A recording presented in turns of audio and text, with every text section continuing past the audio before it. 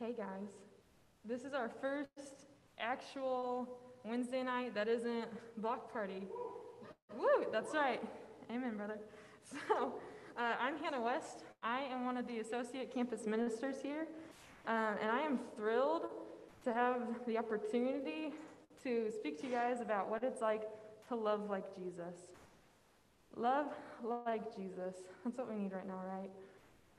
So we're going to read through Luke 8:40 through 56.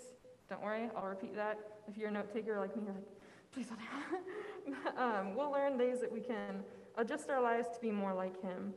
Last week, Adam introduced the first series that we're going to be doing this semester. Again, love like Jesus. I can't say it enough.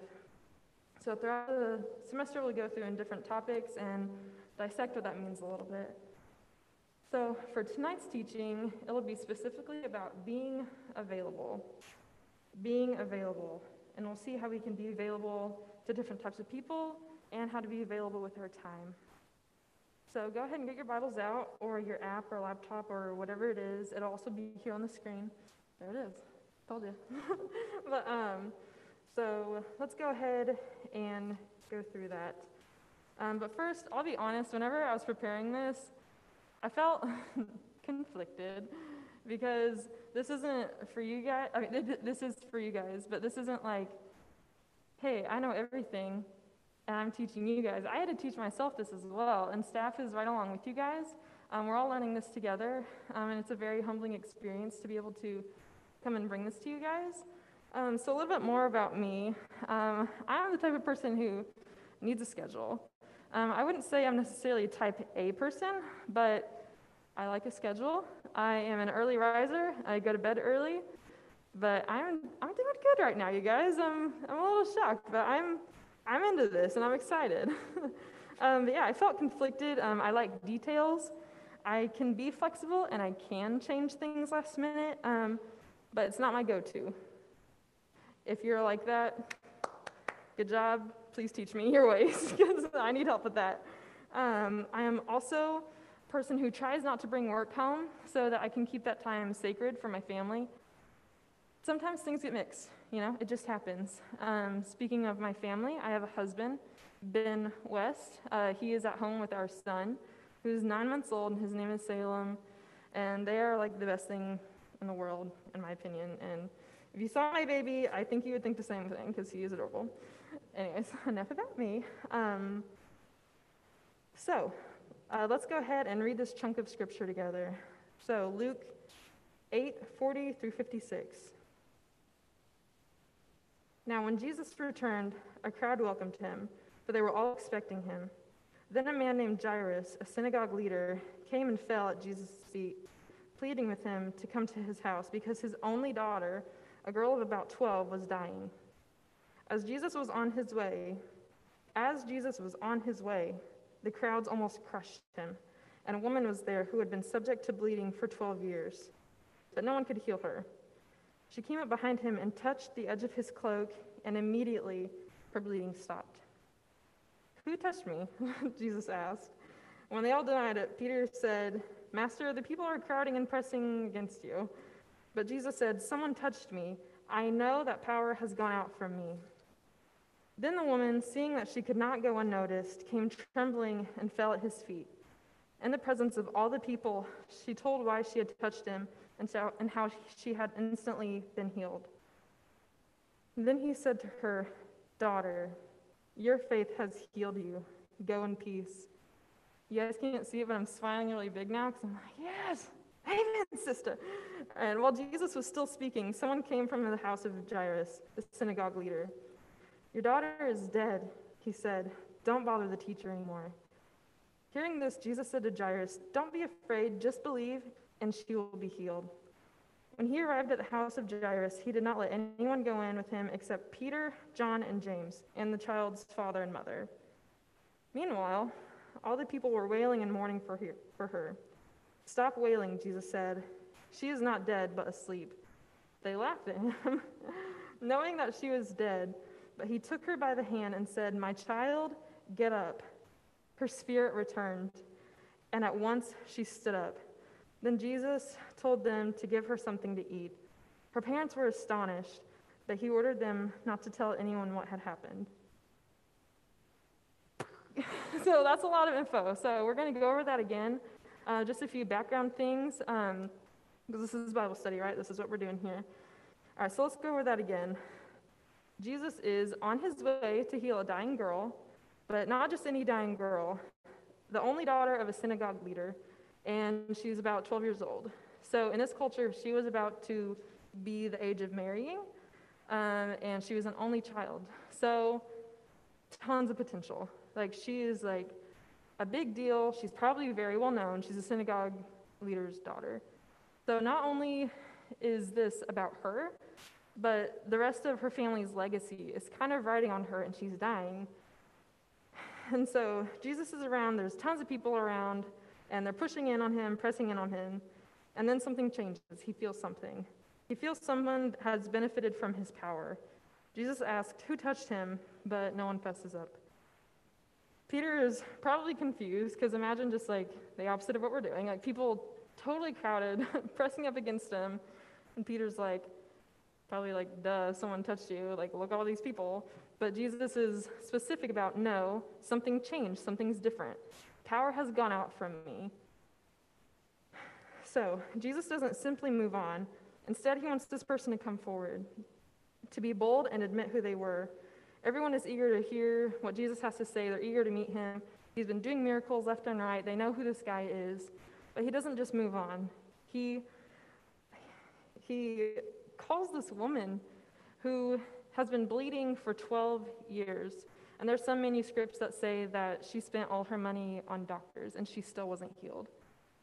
So this woman humbly yet boldly just touches his robe, his cloak. And so she's seen as unclean because she's been bleeding. So this means that she hasn't been able to partake in any of the Jewish traditions because she's unclean. That's a big deal. And so, in other words, she is an outcast. She boldly comes forward and gives her testimony of what happened. She said, "I touched your cloak and was instantly healed." Then he invites this woman to openly say who she is. Jesus could have kept it a secret because she's sneaking around. She clearly doesn't want to be seen. Peter doesn't know who she was because he's like, well, look at all these people, Jesus, could be anybody. And so Jesus could have kept this a secret. Instead, he empowers her to come forward and say who she is. He replies to her, "Your faith has been healed. Your faith has healed you. Go in peace." Meanwhile, don't forget that there's a dying girl, pretty important dying girl, who is dying. Like, that's a big deal. So, again, not any girl, the only child of a synagogue leader. So Jesus finally makes it to the girl's house, and we find out that the young girl has died. And so could you imagine, like, the frustration for Jairus? Like, seriously, like, I scheduled it, like, I penciled in an appointment with you, Jesus. Like, I came to you and asked you if you could come heal my daughter, who we know is a little bit important, and you're just going to stop and heal this other woman? Okay, well, now my daughter's dead. Okay, cool, great. That's not in Scripture, but I can only imagine with my human brain. And so, Jesus tells Jairus, if you have faith and believe, your daughter will be healed. And so he obviously had this faith before, right? Because he had asked Jesus in the first place. I think that is an amazing testament of how we can bounce back, you know. And so Jairus agrees because we know that he came into the house and ended up healing her. So yeah, Jesus and a few disciples came into the house, was laughed at because he's like, she's not dead, she's asleep.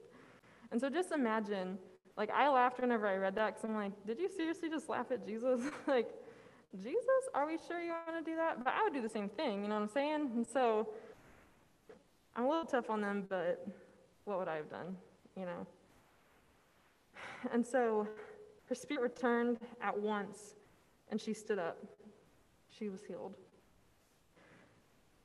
So something else that I would like to mention as far as timeline goes, right before this passage, so this passage starts off with now when which is usually an indicator of something just happened. Whenever it says now when or therefore, you always want to look before the whatever passage you're reading.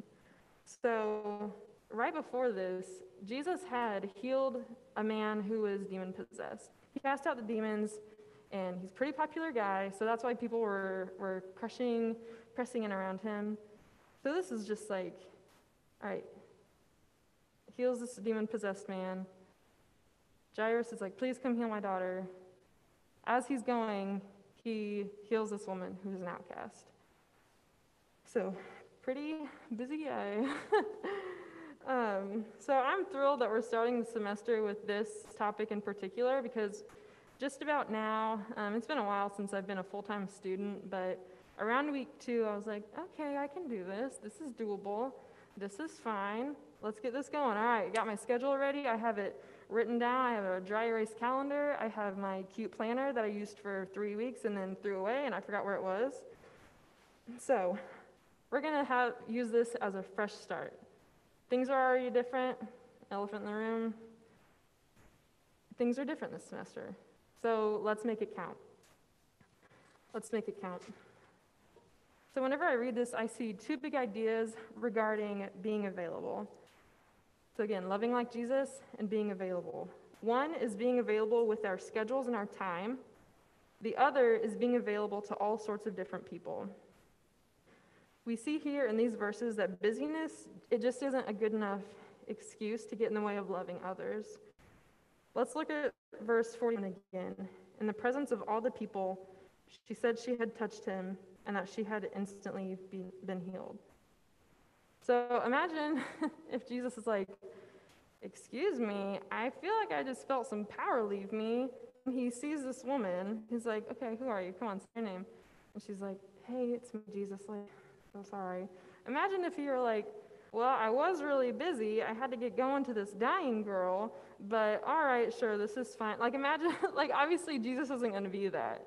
He isn't going to be that way, and neither should we. So you see, the world is looking at this woman, and they say you are unclean, unwelcome, unworthy, messy, time-consuming. Basically, that she's a lost cause. And this is what Jesus says instead. He acknowledges her, and he calls her daughter. And he says that you are known, and you are loved, and you are clean, and you are healed. Daughter, you are worthwhile. Daughter, son, you are worthwhile. You are all worthwhile. So we all have our different social roles, and we naturally gravitate to certain people. It's just our nature. You know, we have different likes, dislikes. We all have different backgrounds. We have different things that make us laugh, things that make us, uncomfortable. And that's just how it is. We all need a support system, but we must also need to be aware that we are empowered to reach out to have those relationships that just don't come as naturally. And so what I'm saying here is do not limit yourself. You are capable of so much more than what you may realize.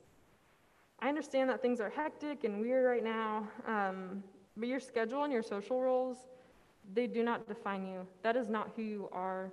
And some of you guys, whenever I said being available, you're probably like, oh, I really don't want to talk about busyness. That's not the point of this. The point is who your identity is versus what the world is telling you. And just like the song said, like find rest. Like, I'm home whenever I'm with you, Jesus. And if you are in me, then I can be just like you, and I can love like you. And that's what we're going to do, guys. That's what we're going to do, because what other option do we have? What else would we want to do? And so I really don't want to spend too much time on busyness, because I feel like you guys are really hammered with that time and time again. But just I don't know. I found this encouraging because I talked to my mom, who is obviously much older than I am, and I was like, Mom, do you ever slow down? What is your schedule like? She goes, yeah, it doesn't change, it's just different. And so for me, instead of studying for an exam or 2 or 3, I'm doing my baby's laundry, or I'm grabbing him and making sure he doesn't stick his finger in a light socket or something. Like, he's a lot of work. So, but you guys are going through a lot of work too. And that's the thing, like, I feel like the world tells you that if you're not busy, then you're lazy. And that is so not true. That is just not, it's just not true. It's like, if you're not busy, then you must fill your time. That's not true. It isn't true. And we'll get back, we'll revisit that a little bit later.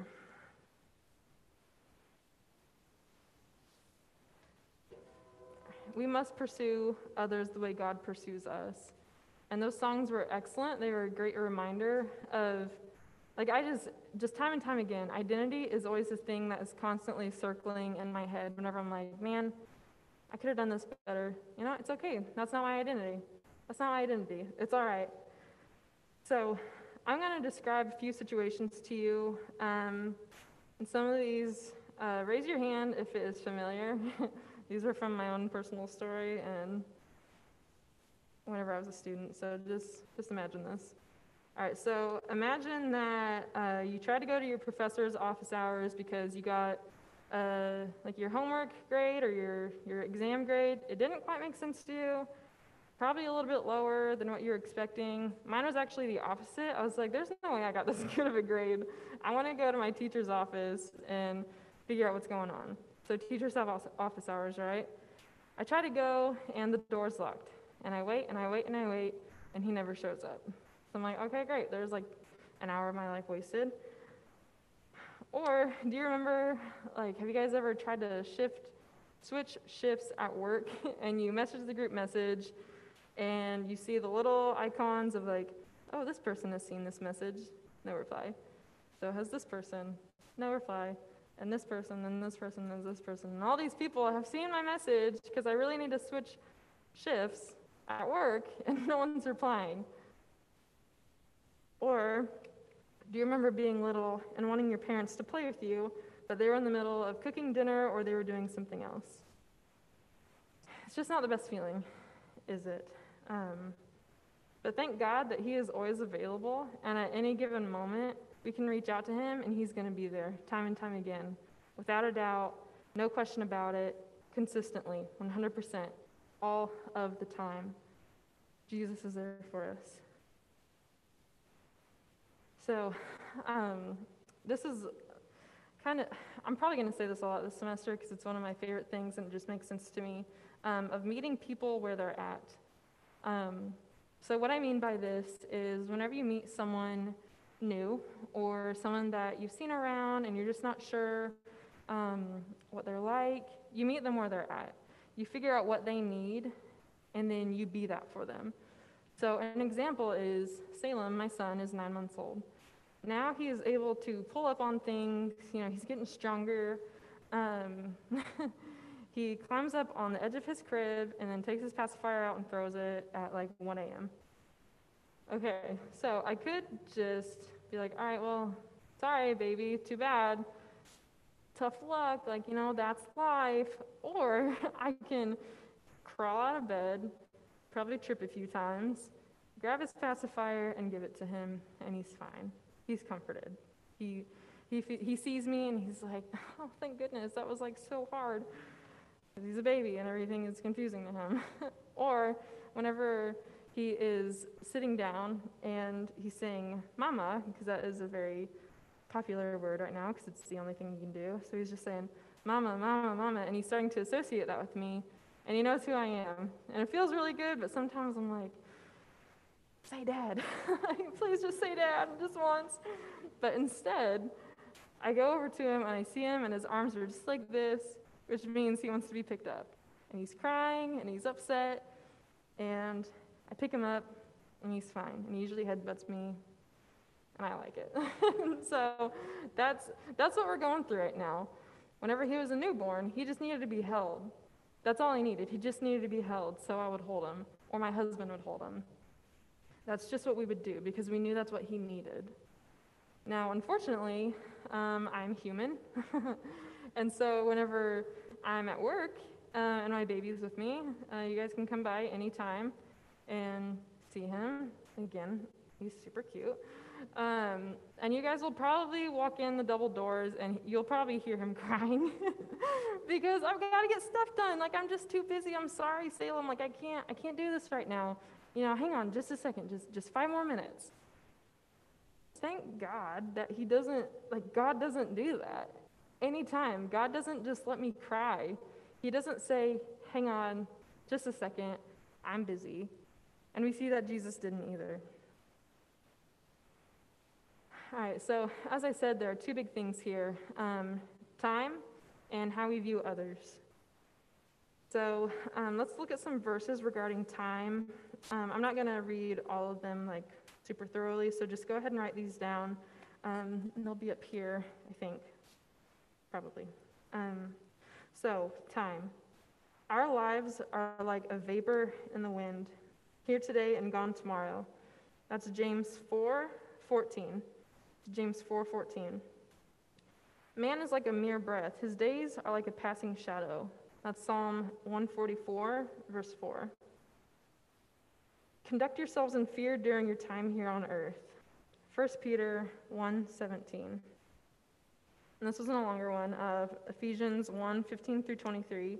And that tells us that the same power that raised Christ from the dead is actually in us. If you're a follower of Jesus, that is in you. And that, I hope that amazes you, because whenever you think about it, seriously, God, me? You really mean it? How amazing is that? The same power that raised Christ from the dead lives in me. And if I have Jesus in my heart, what am I doing with it? What am I doing? What am I doing with that? So with these bits of scripture in mind, we must remember 3 things regarding time. 1, we need to make better use of it, which that still makes me want to just roll my eyes because I tell myself that constantly. 2, we must remember our lives and our time is not our own. And 3, your schedule doesn't define you. So to make better use of your time, simply just do life together. A few ideas, and if you have ideas or if you have questions, please write them down, because at the end of this, we're going to have a little bit of conversation, and I love that. I love self-reflection, and if you have ideas, please write them down, get out your phone, text them to a friend, anything. I won't be offended if you're on your phone. It's okay. I trust you. So some ideas of how we can do life together. Number 1 is prayer. And this one isn't actually with each other all the time. So an example is I could go to Locust and skip all the traffic, avoid campus completely, and just go home because I live over by Ohio. Or I can drive down 5th Street, stop a bajillion times because students are crossing the street, and I can pray for them as I'm in my car. I can just pray for them. It's just kind of multitasking, but not really. It's just taking the better route. Another thing is food. Everyone eats, and it is the best thing. Coffee, food, frozen yogurt, I don't know. Literally anything. I hear someone laughing over here, and I like it. Yay, food! So just have lunch with someone. Have lunch. It's one of the best things in the world. One of my go-tos. And there's also, me and my best friend, she's in Tennessee, but there have been so many times where we will FaceTime each other, and we'll just be eating. It's hey, sorry, man, I've got to eat right now. And she's like, hey, me too. She brings out a bag of tortilla chips. So FaceTime dates, that's a thing too. And the last thing, which you guys have heard this, I'm sure. Netflix or phone, just swap that out. Text someone. You're on your phone anyways. Text and be like, hey, how are you? Commit 30 minutes to catching up with someone that maybe you haven't talked to in a while or you've been wanting to reach out to. Just do it. Why wait? Why wait? The second thing that we must remember is that our lives and our time is not our own. So it's the Lord's time to do the Lord's work, and it's time to love like Him. So again, as a mother, I just have to accept and I have to submit to the fact that my time isn't my own anymore. And for a while, and still, I struggle with that. I'm very new to this, and your parents can probably relate to this too. My mom still does. She's like, oh man, you just want to FaceTime all the time, don't you? I'm like, yeah, Mama, what's up? Like, hey, can you spare this hour while I just talk at you? But she's there for me. Just swap out simple things to do. And then lastly, your schedule does not define you. Again, your schedule does not define you. I cannot stress that enough. As I said, people are telling you time and time again, like, oh, what are you doing? And if you say nothing, it's like, really, nothing? How dare you? Oh my goodness, like, I don't have any time ever. And it's like, all right, I guess it's fine, good for you, I guess. But again, whenever I ask, like, how are you doing? And someone's like, oh, busy. I'm like, okay, but like, how are you? Like, busy isn't a feeling. It's just, it's a mindset. And so I feel like too many times, and this is kind of the opposite of what tonight's about, which I'm sure we're going to talk about it later this semester, but if we spend all of our time just pouring and pouring and pouring from an empty cup, it's not going to last. You have nothing to pour from. However, if you're just using all of your time to fill your cup and you just sit there with a full cup, like, man, what a waste of love, you know? It's like, that sounds super harsh, and I don't even like saying it, but truly, like, we have to get in this rhythm of filling our cup with the purpose of, like, pouring it out on others. You don't, like, this little line of mine, hide it.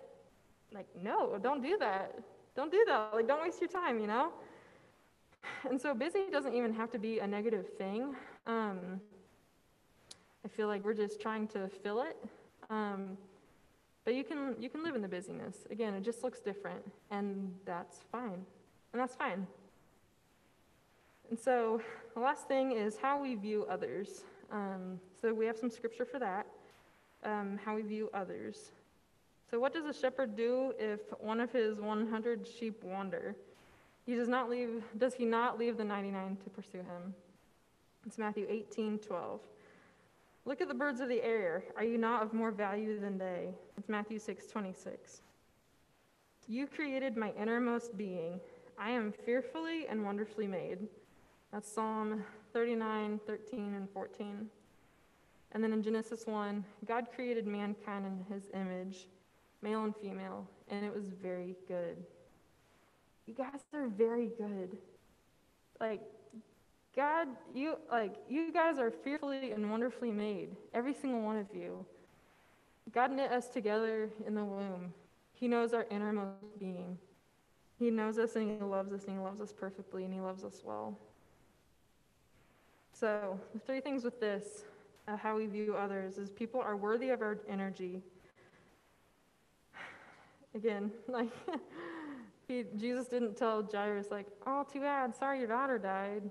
Like, no, of course not. Instead, he continued on his journey, and he healed him. And he healed his daughter. Like, could you imagine the joy and, like, the love and the appreciation that Jairus felt? Like, how amazing is that? And the same way that Jesus pursues you and me is the way that we have to pursue others. We have to. And it doesn't have to be complicated. And as sons and daughters of God, we are equipped to do the work of the Lord. And that is encouraging to me, whenever I feel like this is a new job, right? And there have been times, and whenever you start anything, I'm sure new students here have been like, oh, I don't know if I can do this. Yes, you can. You totally can. I'm thrilled that you're doing it in the same way that, we can love others because Jesus loved us. Just, I think I can, but instead it's like, you can. You can do it. And here, let me tell you something. Me, Adam, my Ben, coworker Ben, their wives, we are 100% here for you. We are here for you. And I have total confidence speaking for them. And Adam's nodding his head in the back. So, yeah, we're here for you guys. Questions, concerns, just to spend time together, just to, again, do life together. We've got your back, and we're on your side, and we're here for you. And another thing is pure potential. Pure potential. Whenever you view everyone, view them as potential brothers and sisters in Christ, as potential Christ followers, even if they clearly are not. And I have a few stories that I'd like to share with you guys. If you're taking notes, go ahead and just put your pencils down and just take a listen to these.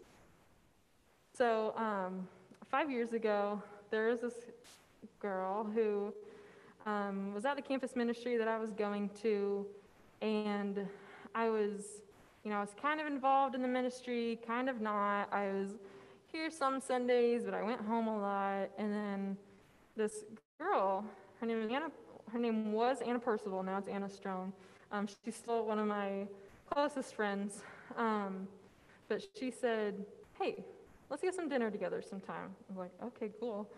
And so we went. I got the cheapest thing on the menu, and we just talked. And I didn't quite know her, but I went out on a limb, and I was like, "Okay, she seems normal enough. Let's go hang out with her."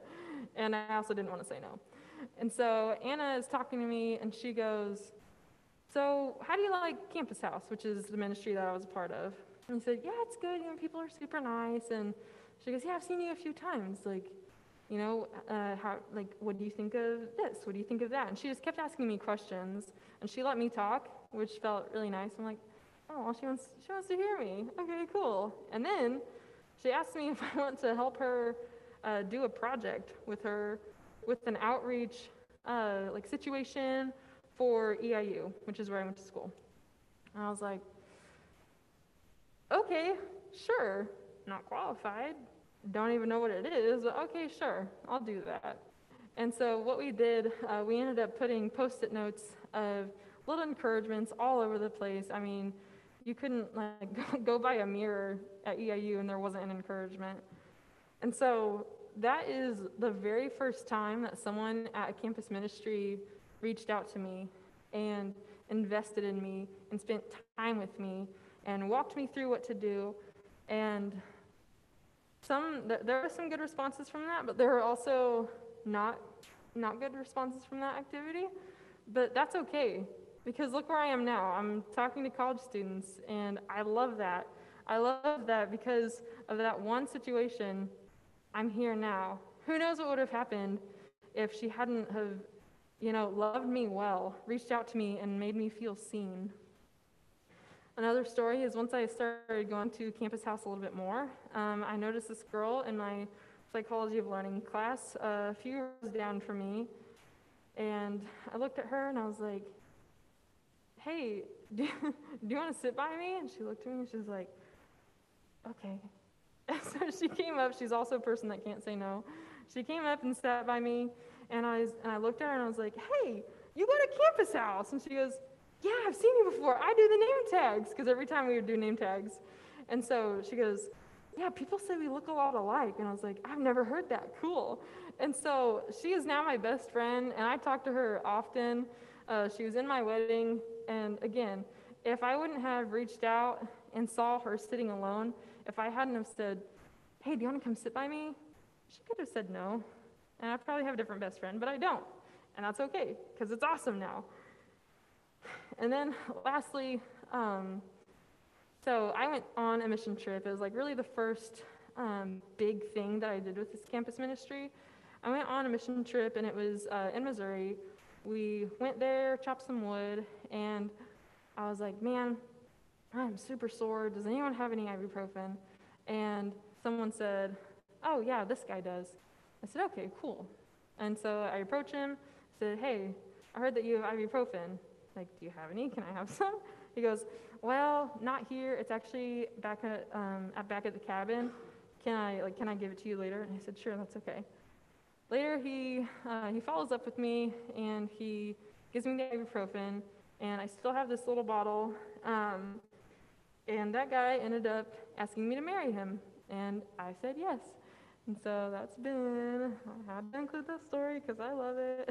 So who would have known if he hadn't followed up with me? He wasn't available then, but he followed up later whenever he was available, and he gave me what I needed. So imagine the impact we could have on campus if we pursued others the way Jesus pursues us. All right, so before we go into this next little bit of group discussion time, be asking questions with each other, I want you to think of this. In a world of hurry, we have to remember to slow down, and being available is that very unique balance. So this is in one of the commentaries that I was reading from whenever I was preparing this lesson. So, in one sense, faith is full speed ahead, while in another, it is waiting on the Lord. Our lives require a vibrant faith applied to the affairs of life, but it also requires a patient waiting on the Lord, for the Father does know best.